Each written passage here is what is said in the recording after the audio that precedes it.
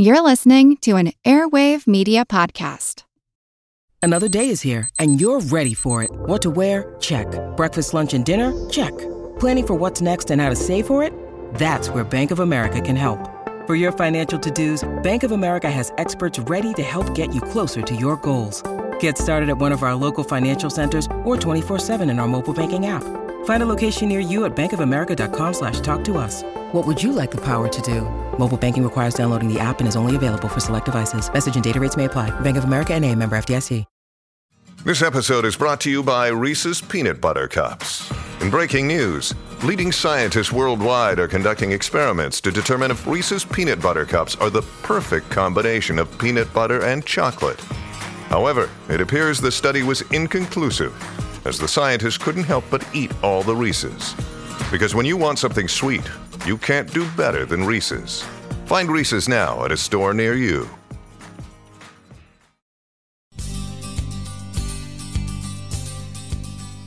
Okay, Molly, see this donut? Yeah, it looks great. Looks delicious. Well, I could eat this now, and it would be delicious. I could even eat one every day this week, maybe every day this month, and I might be okay. But with time... You'd gain a lot of weight. Is this your new diet plan? Well, not exactly, but it would be true that I'd be at greater risk for being overweight or even for diabetes. The point is, what we do now has an impact on our future, but sometimes we don't see those results right away. Sometimes they just kind of creep up on us. Kind of like the pounds do. Yeah, well, okay. And frankly, most of the things that ordinary humans worry about have a near-term impact on our future. And a long-term impact, too. What's considered long-term? Well, generations down the road. I mean, the gases we pump into the atmosphere, the fossil fuels we haul out of the ground, they could be affecting us a couple of generations hence. Oh, you're talking about climate change. Sure I am, but when I talk about consequences, I'm not only referring to climate change. The medical research we do, advances in computing, just a better understanding of physics may lead to revolutionary breakthroughs in the future.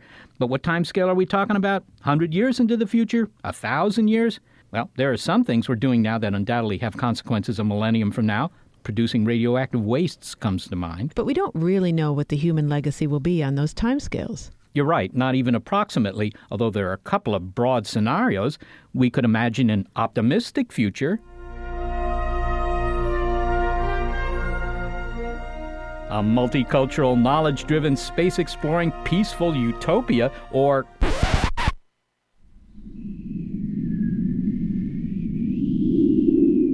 a sterile wasteland of evaporated lakes, choking smog, endless heaps of scrap plastic. Who knows?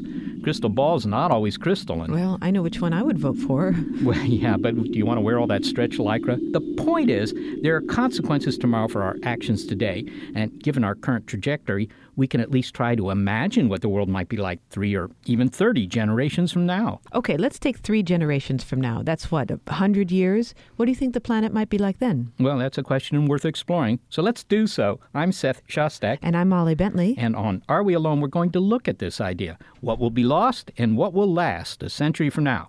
Okay, I don't have a time machine, Molly. Maybe I'll work on that some free weekend. But for now, we have to settle for a dream machine. Well, here's our first stop, Molly. Oh, it's a busy downtown. God, a lot of people. Cars look funny. They're smaller, and I don't see any tailpipes. Wow, these fashions are weird. Where are we? Well, we're in Canada. We're in downtown Edmonton, in Alberta. Watch out for the maglev track over there. Edmonton? I always knew it was a decent-sized city of maybe 750,000 people or so, but this looks much bigger than that. I mean, those office buildings extend all the way to the horizon. Molly, let me show you something. Excuse me, ma'am. What's the current population of Edmonton? Let's see, about 84 million. 84 million of Edmonton? That's the population of New York, New Jersey, and California combined. Really? Population of what? Lizards? What other residents are you going to have in a near desert? Where are you from, anyway? Gotta run. Well, she's right, Molly. I mean, our dream machine has taken us to the year 2110. The National Amphibian Refuge Park makes up most of America's eastern seaboard now. If we had the time, we should really check it out. I mean, I find the iguanas impressive. Most people just left the arid south for the temperate north, Canada. This is our future? Well, maybe. We can't be sure of anything, Molly, but it is a scenario envisioned by scientist James Lovelock back in the 21st century, minus the lizards. Dr. Lovelock is the one who proposed the Gaia hypothesis, that Earth functions as a complex superorganism. He also warned us about climate change. When I spoke with him, he thought there was little we could do to avoid it, even if we stopped the hemming and hawing. He said that by the year 2100, 80% of humans would be gone. Others would be forced to migrate to cooler climes. Jim, if humans continue on the trajectory that we find ourselves on now, without change, what sort of world are we going to leave behind in a couple of decades' time? A pretty awful world. It'll probably be like the world of 55 million years ago, when most life was up at the North Pole and the Arctic Ocean regions. A few islands and oases, there'll be people, but it'll be a rough desert world. Well, let's consider a shorter time interval. For example, suppose an alien visited our planet in 1950. They looked around, they did a survey of the life on our world, and then they returned 100 years later, 2050. What would they see? What would that report be like in terms of the differences that had occurred in that 100 years? Goodness, they'd be huge, I think. I'm a scientist, so I can't be certain about anything, but I think many Americans would have moved to Canada, for starters, because it's so much cooler up there. I think they would be driven up there not so much only by the heat, although that would be excessive, but also because there'd be very little food grown down here. It would tend to become like the Dust Bowl was long ago, and this would be true of most parts of the world. Well, these are fairly somber predictions. You clearly believe that we're on an unrecoverable trajectory of climate change, that climate change at this point is actually irreversible. Why do you say that? Because what's happening now is the Earth is driving climate change. We're rather like someone who pulled the trigger on a gun accidentally and fired it. You can't bring the bullet back. What we did was unintentional. And we now have to, unfortunately, take the consequences. But that sounds as if we're on a runaway train. And after all, environmentalism, that's what all the kids are interested in. Everybody's taking climate change seriously. I drove up here today. The back of the bus in front of me said, I'm a green bus. I don't know if it really was. But we're beginning to take this problem to heart. Why can't we be successful in halting climate change? I think it's worth trying, because I could be wrong, couldn't I, Seth? But I think it's out of our hands now. The Earth is changing in its own way. You see the melting of the Arctic ice that took place a few years ago, huge areas of it, is adding more heat to the Earth than we're adding, or nearly as much. And other things that are happening to the Earth are adding more heat than we're doing.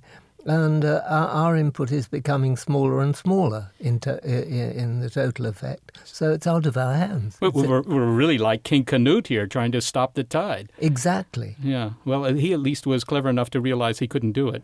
Well, once this tipping point comes, the climate does change. It's come.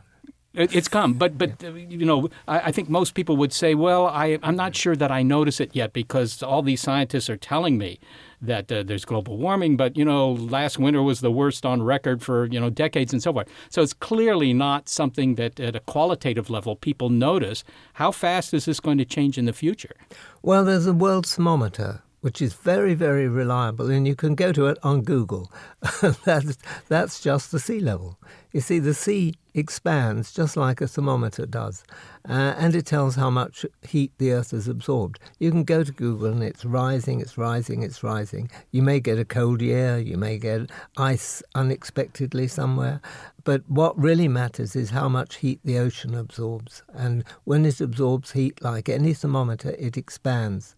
Not only that, but as ice melts on the glaciers, that adds to the ocean, so that makes it expand. So there's the true thermometer of the Earth. If you want to know what's really happening, just look at the sea level. But does this ever become, as it were, nonlinear? I mean, we overwork the word exponential today, but, you know, for a scientist, exponential actually means something, that the change is increasing, the rate of change is increasing. Is that going to happen? I mean, is it going to be, you know, really catastrophic? The Earth in its history doesn't change smoothly and steadily. It's much more like the slope of a mountain, a lot of foothills going up and down, and then maybe a deep valley that goes quite low. But eventually it gets to the top. It's not like a highway that engineers have smoothed out. And so we've got to expect jumps You believe that a large portion of the human population will not survive this. I mean, we think of ourselves as being very adaptable because we have technology to aid us. Who's going to be hit the hardest in terms of the human population? Well, in general, those that are hit hardest will those that say, oh, nothing's happening, I don't have to move, we'll be all right where we are. The ones that will survive will those that, begin to get a little fearful and say, it's time we move and pick up their whole family and migrate to somewhere like Canada or one of the places where the climate's going to be tolerable. Have you checked with the Canadians about this? Are they willing to open their arms for us? I've spoken to quite a few. I mean, I'm not assuming you're going to invade it in a military way. It's going to be buying the land there, isn't it? Well, is there anything we can do? Is there any glimmer of hope here? Can we slow this down or reverse it? There's one glimmer of hope just around the corner. Firstly, I think some people in this region are working on it, and that's just producing low-level clouds on the ocean. They'll reflect back sunlight and do have a real potential for cooling the Earth. If they do this, it buys us some time. It's not a cure. But if during that time we then pick up another idea, which came from a guy in New York, Johannes Lehmann, that we get farmers to take all their waste, agricultural waste, and turn it to charcoal, and either bury it in their fields, just plough it back, or in the ocean, then we can take carbon dioxide massively out of the air, and that'll get us some way back to where we were. I'm talking with independent scientist James Lovelock. If I may, I believe you're 90 years old now, is that correct? Yeah. Okay. Well, some would say that you've become more apocalyptic with age. Is that because the data warrant that apocalyptic vision more now than they did before? Or do you think that pessimism might just be, riding the coattails of getting older? I'm not pessimistic in the least. I'm highly optimistic. And indeed, I'm hoping to go up in space and look at the Earth either this year or next year. That's hardly the act of a pessimist. Richard Branson has offered you a ride, has he? That's right. He has. When do you go? I don't know, whenever the vehicle's ready. I've read that you're a fan of science fiction, especially H.G. Wells, that you read that as a boy. And he had, of course, some end-of-the-world scenarios, War of the Worlds, most famously, I suppose. Have those stories influenced your way of thinking? They have, of course, because they're wonderful entertainment, and entertainment and reality merge in some ways. But I'm not a doomsayer. I have a good track record of opposing most doom stories. I didn't believe that the ozone depletion affair was anywhere near as serious as people thought, and said so at the time, and said they should be spending more time looking at the carbon dioxide increase. That was much more serious than the ozone depletion. And I stick by that. So, no, I'm not a natural doomsayer. What about geoengineering? I'm thinking, the sun dumps about 10 to the 17th watts on the Earth, and, all of humanity runs at 1/10,000th of that or more or less. So if you just had a big sunblock up in orbit that's, only 100 miles across, it would block all the equivalent amount of energy that we use, including all our cars, our trucks, our, iPhones, whatever. I mean, isn't something like that possible to really solve the problem here? Well, there's a scientist at Lawrence Livermore, I think, Lowell Wood, who has suggested doing just that, putting a sunshade out in space to deflect sunlight. But I don't know personally how practical and economic such an idea would be, nor how politically sound it is. After all, other nations might say, if you do that, you're going to favour yourself and not us, or even use it as a weapon. But there are geoengineering projects, and the one I mentioned of putting clouds across the ocean surface is one. Another one is to put an aerosol up in the stratosphere and mimic the action of a volcano. They both look as possible candidates for cooling off the Earth a bit, but they only buy time. Look at them rather like when your kidneys fail, you can go on dialysis. It buys you some time, but it's not a cure. I heard James Hansen speak a couple of months ago, and the take-home message from his talk was coal is the problem. Burning coal, the way we burn coal, is the problem. Couldn't we solve that problem by just going to, solar collectors in space or something and beam the energy down? I mean, isn't there a way around the coal problem? The problem is lack of time. I talked with James Rogers some time ago, who's deep into coal industry and sympathetic to our needs. But you can't just turn it off. People's electricity supplies throughout the world depend on burning coal. And if you turn off electricity to a city like San Francisco, for example, it dies within a week. It's just total disaster. Jim, by 2100, you figure there are going to be a lot fewer humans inhabiting this planet. Which ones are going to make it? The ones that get up and go. And nobody knows who they'll be at this time. That's the interesting thing. But it's happened 7 times during the last 1,000,000 years, this sort of event. And on one occasion, way back, in a jump in temperature between the ice ages and the interglacials, the number of humans left dropped to a mere 2,000. This has been discovered from the genome, the human genome. There was a period when there were as few as that.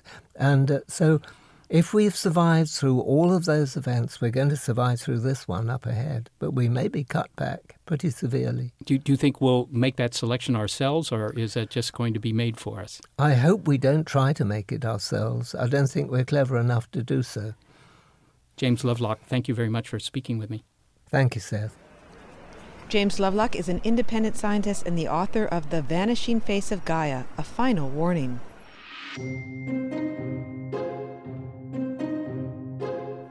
We're wandering the 22nd century on Are We Alone? Find out more of what will last and what could be lost 100 years from now.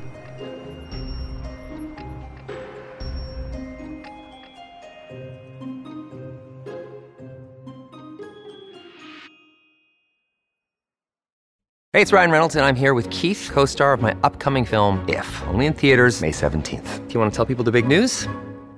All right, I'll do it. Sign up now and you'll get unlimited for $15 a month and 6 months of Paramount Plus Essential Plan on us. MintMobile.com/switch. Upfront payment of $45 equivalent to $15 per month. Unlimited over 40 gigabytes per month. Face lower speeds. Videos at 480p. Active Mint customers by 531.24 get 6 months of Paramount Plus Essential Plan. Auto renews after 6 months. Offer ends May 31st, 2024. Separate Paramount Plus registration required. Terms and conditions apply if rated PG.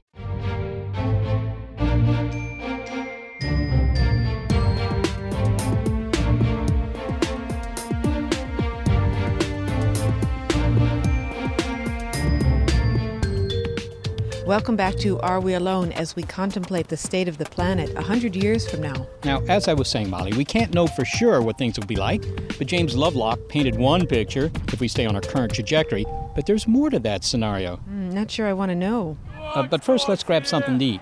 Oh, there's a vendor selling, let's see, what is that? Wheat dogs? Want one? Wheat dog? Okay. All right, and let's see, we can have some wheat fries and wheat slaw with that. Want something to drink? Sure. Okay, well, we can have wheat beer. What do you know? Okay, I'll bite, maybe not into this wheat dog. Why so much wheat? Well, because we weren't in time to save all the other varieties of crops. Remember rice, hops, rye, chickpea, coconut, yams, carrots, strawberry, sunflower, barley, eggplant, and potato? Remember any of that? Agriculture depended on only a few crops, yes, but there was vast diversity within any crop. Crop diversity is the biological basis of farming. That's why Carrie Fowler started the Global Crop Diversity Trust and built a seed bank in the Arctic in the 21st century to preserve crop diversity against changes to the environment. Only, well, we didn't respond as we should, at least in this dream scenario. But we do have wheat in the 22nd century. You want a bite of my one-grain bread? But Seth, why would climate change have affected the total food supply here in the 22nd century? Wouldn't the growing season just move further north? We will not be moving the varieties farther north, chasing temperatures, for example, because when you move a variety from one place to another, you're altering the photoperiod, the seasonality of light, which affects the dormancy and the germination of the seed. You're getting into different patterns of sunlight, of rainfall, quantities of rain, soil, pests, and diseases. So to adapt to climate change, we're going to have crops that are adapted to climate change, and that's a completely different climate regime than they have experienced since the Neolithic times. Okay, you say that diversity in this case, as it so often does, I suppose, in the biological realm, can save us from changing conditions. Our environment changes, diversity has some troops ready to go to come in and take whatever field is available to them. Well, that's right. I mean, I challenge people to think about how human beings are going to adapt to climate change if agriculture doesn't. And how is agriculture going to adapt to climate change if crops don't? And how do crops adapt? Well, we know how crops adapt. They adapt by using the variability that exists within the gene pool of an individual crop. So if we want crops that are more heat resistant than today, then we're going to have to find the variability that exists naturally in some of the old varieties of those particular crops. I mean, we're facing a situation where the normal range of temperatures in a growing season in the future won't even overlap with what it was in the past. In other words, the hottest years of the past in the growing seasons are in the future going to be colder than the coldest. Okay, so diversity is really essential for our survival. Now, I would assume that there are diverse varieties of, say, rice or wheat or some of these other things out there. Do we need any specific intervention here, or is this a problem that will solve itself because the farmers will buy other varieties of seed and adapt to these circumstances? Well, the farmers will try to buy other varieties, but the question is, where do those varieties come from, and do we have the raw materials for making them? There are probably 200,000 different varieties of wheat. There are about 400 breeds of dogs, by the way, but 200,000 varieties of wheat and maybe 400,000 varieties of rice. And you could ask yourself, well, why do we need all these? And there are a couple answers to that question. The first is, well, that contains all the diversity, all the colors on the palette that the plant breeders are going to be able to use to create new varieties in the future. And we don't have a good enough crystal ball to know exactly which trait we're going to need in the future. So it behooves us to save all the pieces. And in this case, what it means is saving samples of the 200,000 varieties of wheat. And fortunately, that's a pretty easy thing to do, and it's a pretty cheap thing to do. But if we don't do it, we will have lost permanently any of the options, biological options, that those varieties might contain. So again, if we want an agricultural system that produces more food, produces it using less water, less energy, is adapted to new climates, is adapted to the next pest and disease, then we have to take care to conserve the biological foundation of agriculture, which is all of these different varieties. You've mentioned wheat, and of course everybody can relate to wheat, but what are some of the other crops that are threatened? Well, you could in a way say that all of the major crops are threatened because, I think the central question to be asking these days is, are we ready? And in particular, is agriculture ready? And the answer to that question is no, we're not ready. Ready for what? Ready for climate change, ready for the next challenge that comes down the road. We could get ready, but we're not there yet. So when you look at a crop like rice, this most important food crop in the world, imagine this. The studies indicate that just a 1 degree rise in nighttime temperature during the flowering period for rice results in a 10% decrease in yield. Many of the climate change scenarios now are not any longer talking about just a 1 degree rise in temperature. If we have a 10% decline in rice production, the most important food crop in the world, we're in serious trouble. So many of our crops, we have the ability to work our way out of this. I don't want to paint a doom and gloom scenario, but we do have to get started because we're going to have crops that are adapted to changes that are coming as soon as 20 years from now. And for most of our major crops, it takes 10 years to breed a new variety. So you can imagine that we're about 2 breeding cycles away from needing to have climate-ready crops in the field. When you talk about doing things, intervention, when there are 400,000 varieties of wheat, a farmer can't just go down to the local seed store and look over 400,000 packets and decide which one to do. How are we going to approach this problem? How do you preserve this diversity and make it accessible to future farmers? Much of the diversity has been already collected and is being stored in seed banks. Seed banks are a glorified name for freezers. If you want to conserve seed for the long term, you dry it to a low moisture content and you freeze it. And there it's available. It can be taken out when a researcher or plant breeder needs it. So if you have a good information system, a plant breeder will come along and say, well, I want to breed a new rice variety that's more heat resistant than the ones that are already in the farmer's fields. And that plant breeder will search through the collections of rice, the couple 100,000 varieties that we have, and find the varieties that offer that heat resistance and use it in a breeding program. But That's how it works on paper. How it works in reality is that many of these seed banks are in dire financial straits. They're vulnerable to equipment failures and mismanagement and natural disasters and war and civil strife. So the bottom line is that we're losing diversity every day. Not losing it like you lose your car keys, losing it like extinction, and losing the ability to use any unique traits in the future. And we're losing it because bad things happen to seed banks. So this is simply a luxury we can't afford anymore. So one of the things we're doing where I work at the Global Crop Diversity Trust is to put together a global system for conserving this diversity made up of key seed banks around the world, and then backed up a safety net, an insurance policy with the Svalbard Global Seed Vault near the North Pole, where we're storing a safety duplicate copy of all this diversity inside a mountain in permafrost conditions. You're actually storing the seeds, of course. And how many seeds does it take to adequately protect the species? Because I suppose that not all of them are going to germinate if you had to bring back this particular variety over here. How many seeds are we talking about here? We typically will conserve about 500 seeds per sample. So we have now in the seed vault, or at least later this month, we'll have about 400,000 unique varieties times 500 seeds. Now, this is more than just having variety and the kind of veggies I'm going to have for dinner 20, 30 years from now, right? We're talking about really, this is essential to survival. This is a big problem. I think it's the world's biggest problem, and this is the world's most important natural resource, at least for us. This is the biological foundation of agriculture. So I applaud everyone else who's working on climate change and all the other problems, but this is one we have to solve. If we don't solve this one, we don't get a chance to solve any of the others. Just a speculative question.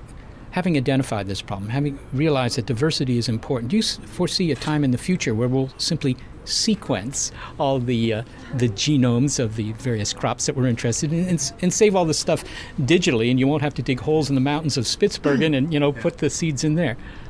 Personally, I don't think so. Genes are linked and traits are linked, and it's a pretty complex business. But if it happens, I'll be happy. I want a good outcome for agriculture. However we get it, this is okay with me. Cary Fowler, thank you so much. Thank you. Cary Fowler is the Executive Director of the Global Crop Diversity Trust. It's pretty sobering, Seth. When we peek into the future, we've lost so much. I guess that's humanity's legacy. Well, wait a minute, Molly. That's one scenario. But this isn't the only future that could play out. Maybe we've changed the climate irreversibly, and yes, that's worrisome. But, you really shouldn't lose sight of the big picture here. Come on, let's take another trip. Oh, not into the future again. I'm not sure I want to see it. No, not the future, no.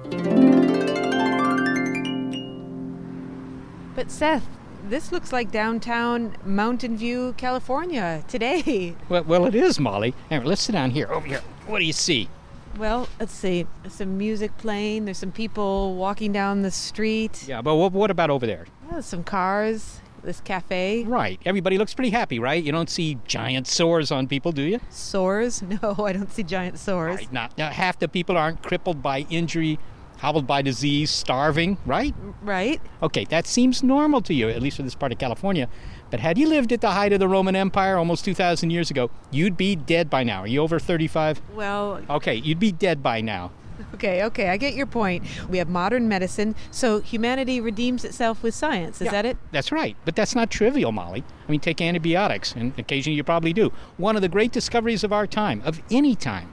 If the bubonic plague strikes today, here in downtown Mountain View, we've got antibiotics. Europeans in the 14th century, they just weren't as lucky, and millions died. But there's more. In Roman times, this street scene, a third of the people walking around here would be slaves, and there'd be no sewer system. I don't know if you care about that.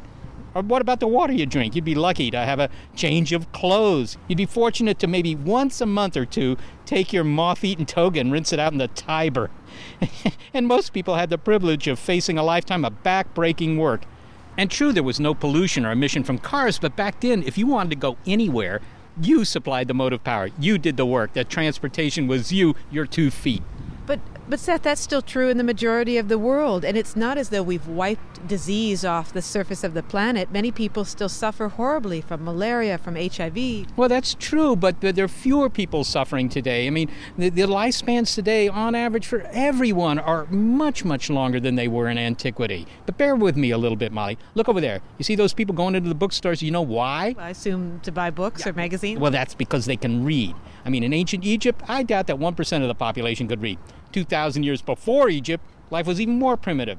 And never mind literacy. I mean, throughout 95% of the history of Homo sapiens, we didn't even have agriculture. You had to find your dinner growing on a bush somewhere. Sort of like Bush Street in San Francisco, right? That's a great street for restaurants. No, okay, I see what you're saying, that humans have contributed a lot with their science and with their ingenuity. But what does that mean in terms of the human legacy a century from now? Where is all this taking us? Well, what I'm trying to say is that human good outweighs the bad. I mean, I think that the trend of improvement, that progress, based on science, technology, that's going to continue.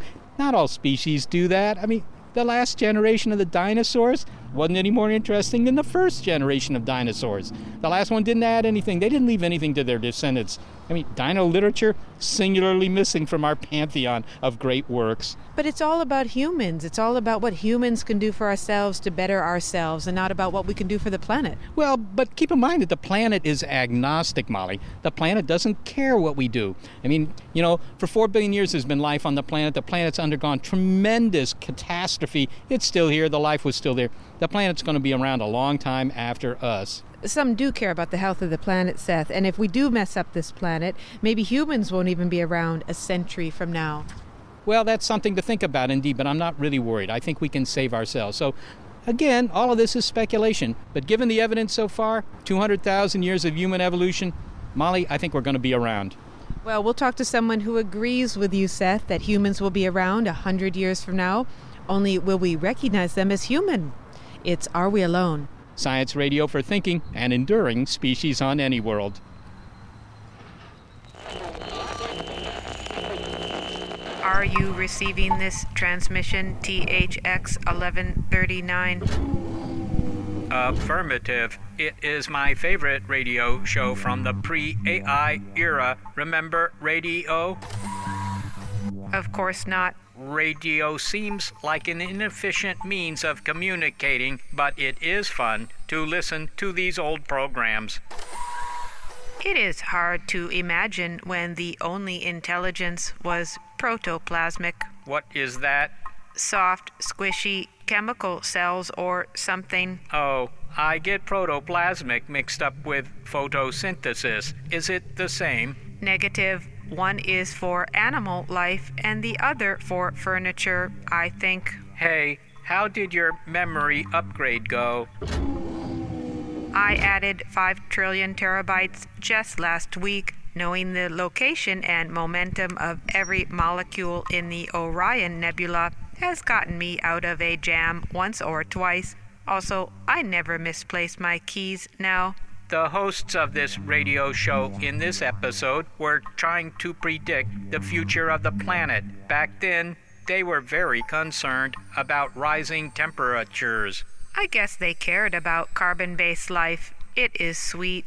I have a picture of a tree in my memory bank. Want to see it? Okay. Is that all there is? What does it do? There are no navigation jets visible. Are they inside?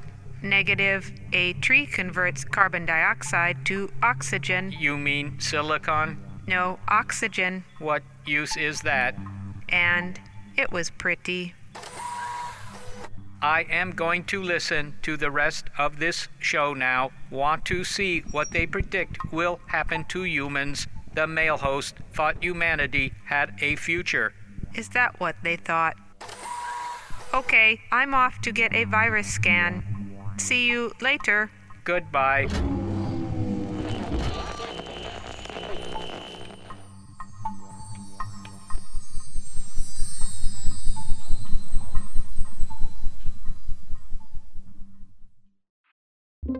With Wired Science, you can geek out all you want. It's a podcast for anyone obsessed with math, science, space, biology, or technology. and it provides in-depth coverage on current news and discoveries. From strange diseases that turn your tongue fuzzy to tech that'll help crops grow from space. New episodes are released nearly every day, and they're typically under 10 minutes, so you can easily make them a part of your daily routine. Listen in the morning while you're getting ready or during lunch while you check NASA's astronomy picture of the day. Check out Wired Science now, wherever you get your podcasts. That's Wired Science, wherever you get your podcasts.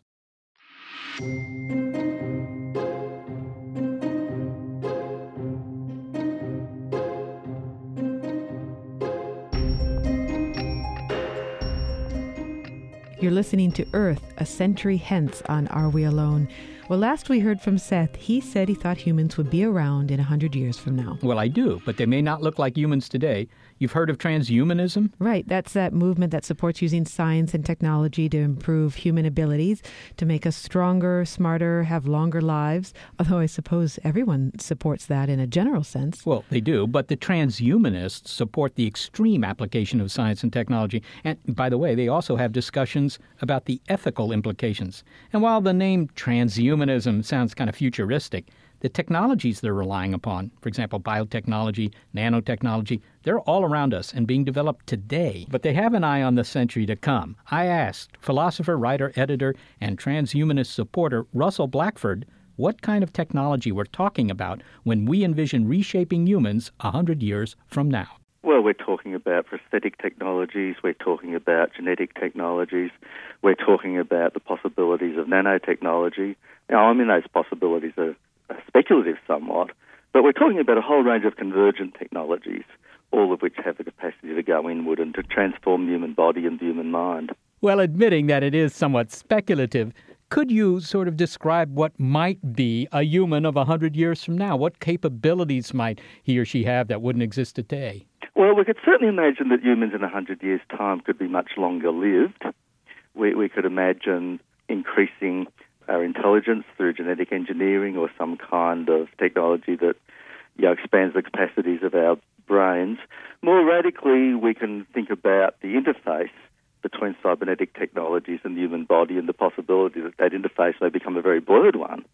Ray Kurzweil talks about this in his books, that it may be impossible to say where the technology begins and where the human body ends in 100 years' time.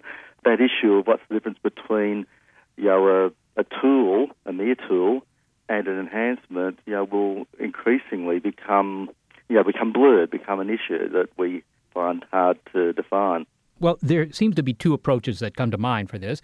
One is, indeed, some sort of, if you will, pharmaceutical supplement that, I take this pill every day and even more than a cup of coffee, it just helps me to do my job better. Perhaps I can write the great American novel if I take enough of these pills. The other approach, and you sort of referred to this as well, is to have, if you will, cybernetic help. In other words, you have some sort of, some chip or some sort of machinery, if you will, that is interfaced to your brain. Now, do you really see that happening? Do we know enough about our brains to build a chip that we can connect in that way? Oh, frankly, I don't believe we do. I think we're at a relatively early stage. But nonetheless, we're already doing this in a way, even with something like Google.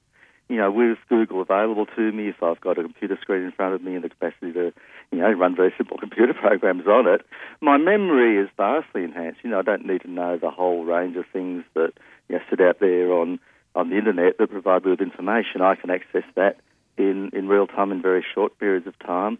And, the capacities of my brain are therefore greatly enhanced. It's not hard to imagine taking something like a computer, the capacity of things like running Google, and inserting that in a much more direct way into my skull. I mean, it's very easy. We see things like mobile telephones or cell phones becoming smaller and smaller all the time. We can access these technologies with smaller and smaller gadgets. Very easy to speculate that something can become far more miniaturized and go inside us, giving us in a much more fluid way still, that kind of intelligence enhancement that our computers already give us. Well, I can imagine that we could take, for example, the entire internet and reduce that information into something that would fit inside a grain of salt. I mean, sure. That's physically possible. We don't have the technology right now. But and if we could somehow connect that into your brain, then you could surf the web without having to log in anywhere, open up a browser, and wait for music from Bill Gates. And that might make you much more interesting at parties. But some people have talked about the possibility that indeed your thinking process might be offloaded to such chips as well, so that maybe 99% of your personality was actually in this machinery that's implanted under your skin or who knows where. Yeah, and in principle, I don't see why there's a problem with that. Our brains are material. It seems that our intelligence and our consciousness, I don't believe there's anything magic about the element carbon, so there's no reason in principle why intelligence and consciousness can't operate on the substrate of something that's like a computer, something that's a non-carbon-based technology.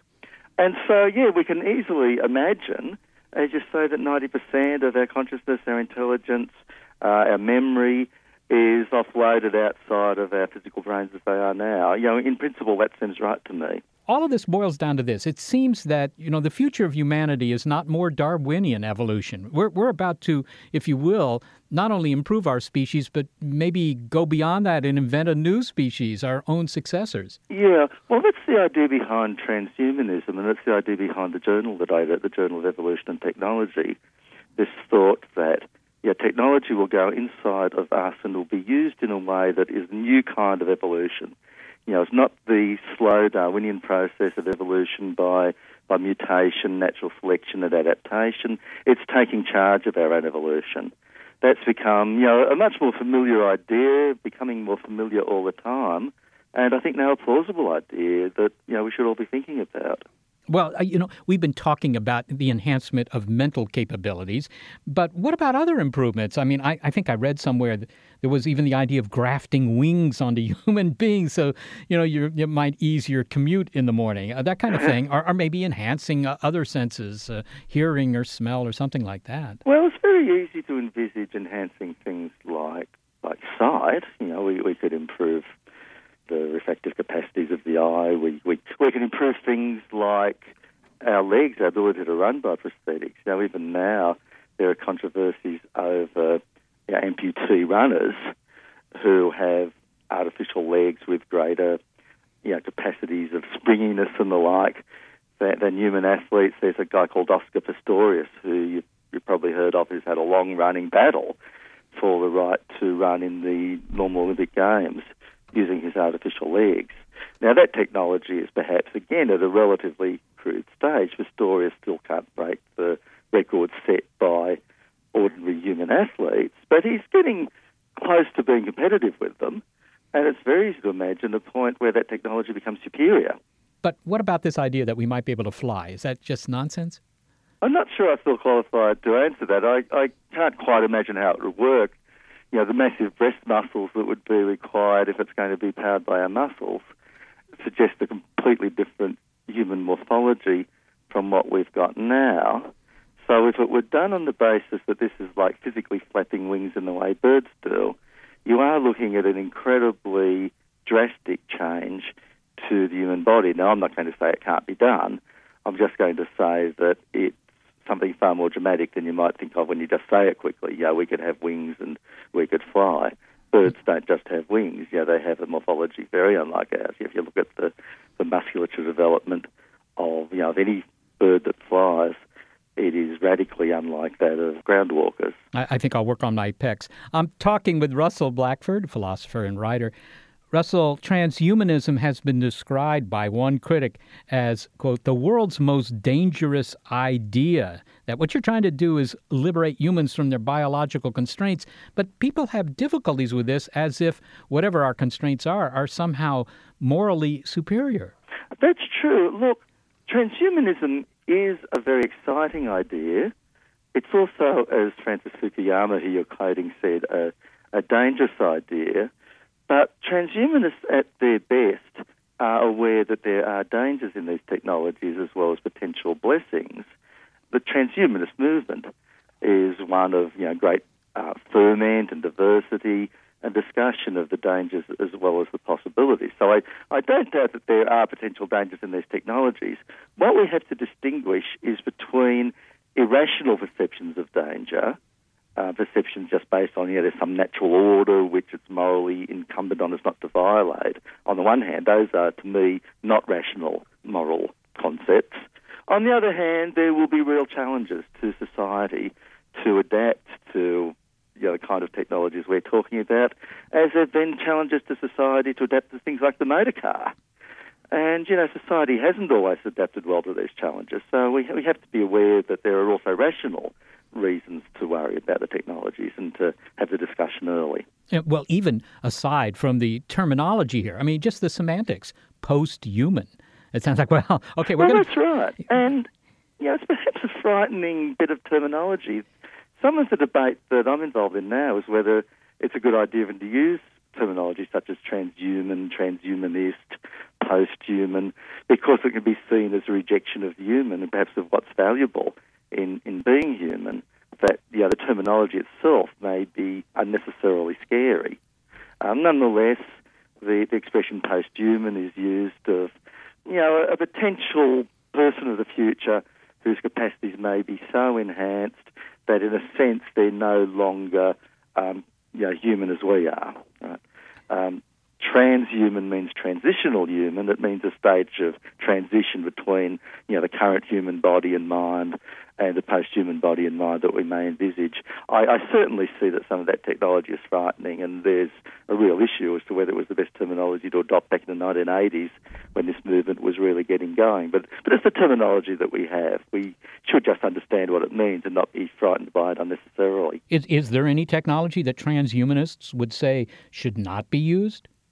Not in the sense that some technology is just intrinsically wrong, but transhumanists at their best are certainly aware of the social difficulties in accommodating powerful new technologies, and would certainly ask questions such as, what happens if a certain powerful technology gets only in the hands of a wealthy upper class, say? What does that do to the people who don't have access to the technology? So no, there's no technology that transhumanists would say is just inherently wrong, but there could be circumstances in which technologies are adopted in ways that are socially disadvantageous or socially counterproductive. You don't fear if you will, a technologically enhanced elite, a group of alphas that have all these, superhuman capabilities, and then there's everybody else. Oh, look, that could be a rational fear. Imagine if there were a group who identified themselves as a kind of overhuman, a kind of superior being who looked down upon the rest of us. If society went in that direction, that could be a real concern. That, to me, is one of the rational worries about technologies that are transformative. Finally, Russell, what about the longer-term future? Will these technologies ensure our survival, not just to the end of this century, but maybe to the next millennium or the millennium after that? Look, I'm an optimist about the long-term survival prospects of the human species. We have survived so far the existence of technologies or a technology that's capable of wiping out life on Earth, namely nuclear weapons. Now, perhaps it's too early to say that nuclear weapons are never going to come and get us, but I am an optimist about our ability to accommodate technologies and to overcome the problems that threaten our survival. But that doesn't mean it's going to be easy. I do envisage real social problems as we accommodate technologies more powerful than we've known before, and which, used wrongly, could create existential risks, risks to the species itself. Russell Blackford, thank you so much for talking to Mayor Human. From one mere human to another, thank you too, Steph. Russell Blackford is a philosopher, writer, and editor-in-chief of the Journal of Evolution and Technology. Well, Seth, I'm not sure what to make of it all, imagining this future 100 years from now, from how the planet's climate might change in some pretty catastrophic ways to this amazing, inspiring, and even radical way that humans might evolve. Well, yes, but remember, Molly, 100 years ago, who could have imagined color television, space travel, or the thought that people would have electronic computers in their homes? We can only dimly perceive our future trajectory. But remember, Molly, we are in control. We can decide our own destiny. But that's our destiny, Seth. When you think of intelligent species elsewhere in the universe, won't they have already done anything that we've done? Well, they will have, at least any of the ones that we're likely to hear from, because we won't hear from societies that are less technically advanced than we are. So that means that whatever we're predicting for our own transhuman future, they will have already experienced as part of their own trans-ET future, I assume. So somehow it's combining some biological life with maybe some silicon or some computer life. Well, that's sort of the Borg future, where indeed you combine, soft, squishy life with the highly technical life. But to me, that seems a little silly. I mean, why would you keep the protoplasmic part of it? Well, why do we think that's an inevitable trajectory for intelligent life somewhere else in the universe? I think that the real reason is that biological intelligence is not very well engineered. I mean, we think it's pretty good because it's the best thing going on this planet, at least intellectually. But in fact, once you build machines, it's sort of like, it's a bit like saying that flying will always be done the way birds do it. Well, we invented machines that could fly, and today our machines can fly much better than birds. So I think that once we invent machines that can cogitate, can think, that we'll go down that path very quickly, and they will think far beyond our own capabilities. Because biology is limited? Biology is limited. Certainly Darwinian evolution is limited. Biology is limited. Yeah, look, you've got, 150 pounds of human and a little, just support a little 3-pound brain. It's highly inefficient. Well, I suppose figuring out whether or not there is intelligent life out there has to do with figuring out this trajectory, this precise trajectory from any sort of biological life into some sort of technological sophistication. Yes, that's right. It has implications for SETI searches, right? Are you going to look for intelligent beings on a planet like Earth, with oceans and atmospheres and the sorts of things that biological intelligence would need? Or are you going to try and figure out, well, where would their successors go? Where would the trans-ETs be hanging out? They might not be on the kind of planets we think are so nice for life. Life may be just a step in the development of this intelligence. Well, if we think 100 years is far out on the prognostication horizon, imagine trying to forecast 1,000 years from now. And we'll do just that. Or at least we'll give you an idea of what 1,000 years from now will look like, what will still be here, and what will be gone. That's part 2 of this 2-part series, and it's called Earth, a Millennium Hence. And that's it for our show. We'd like to thank Barbara Vance and Gary Niederhoff for their help with the program. Also, the NASA Astrobiology Institute and the SETI Institute, where the mission to understand life elsewhere in the universe first implies understanding the biological and technological evolution of life here.